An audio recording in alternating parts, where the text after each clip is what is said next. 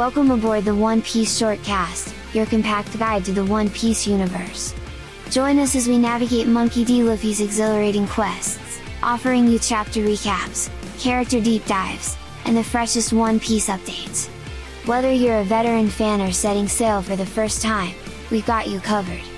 So, hoist your Jolly Roger and embark on this thrilling adventure with us. All aboard the One Piece Shortcast. Adventure awaits!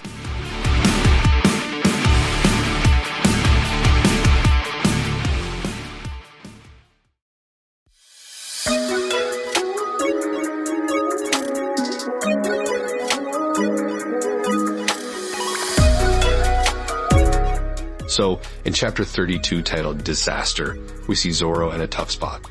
Sham, one of the Black Cat pirates, has stolen two of Zoro's swords and throws them on the ground. Zoro demands Sham hand them back, but Sham refuses.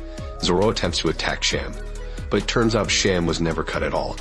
He manages to pin Zoro down, while Buchi, another member of the Black Cat pirates, tries to hit Zoro with his cat pound attack.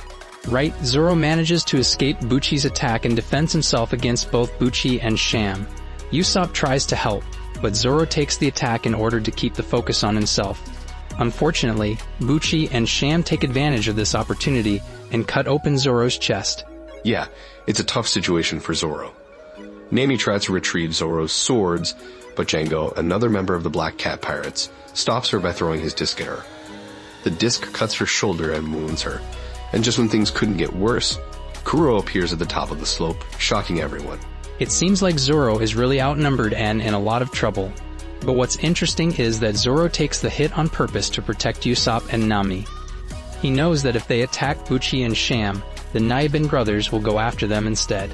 And just when it seems like things can't get any worse, Kuro shows up demanding to know why his plan is not in motion. It's definitely a cliffhanger ending for this chapter. Absolutely. It's an intense chapter with a lot of action and suspense. I can't wait to see how Zoro and the others manage to get out of this situation. That's it for today. Thanks for tuning in, and we'll catch you next time.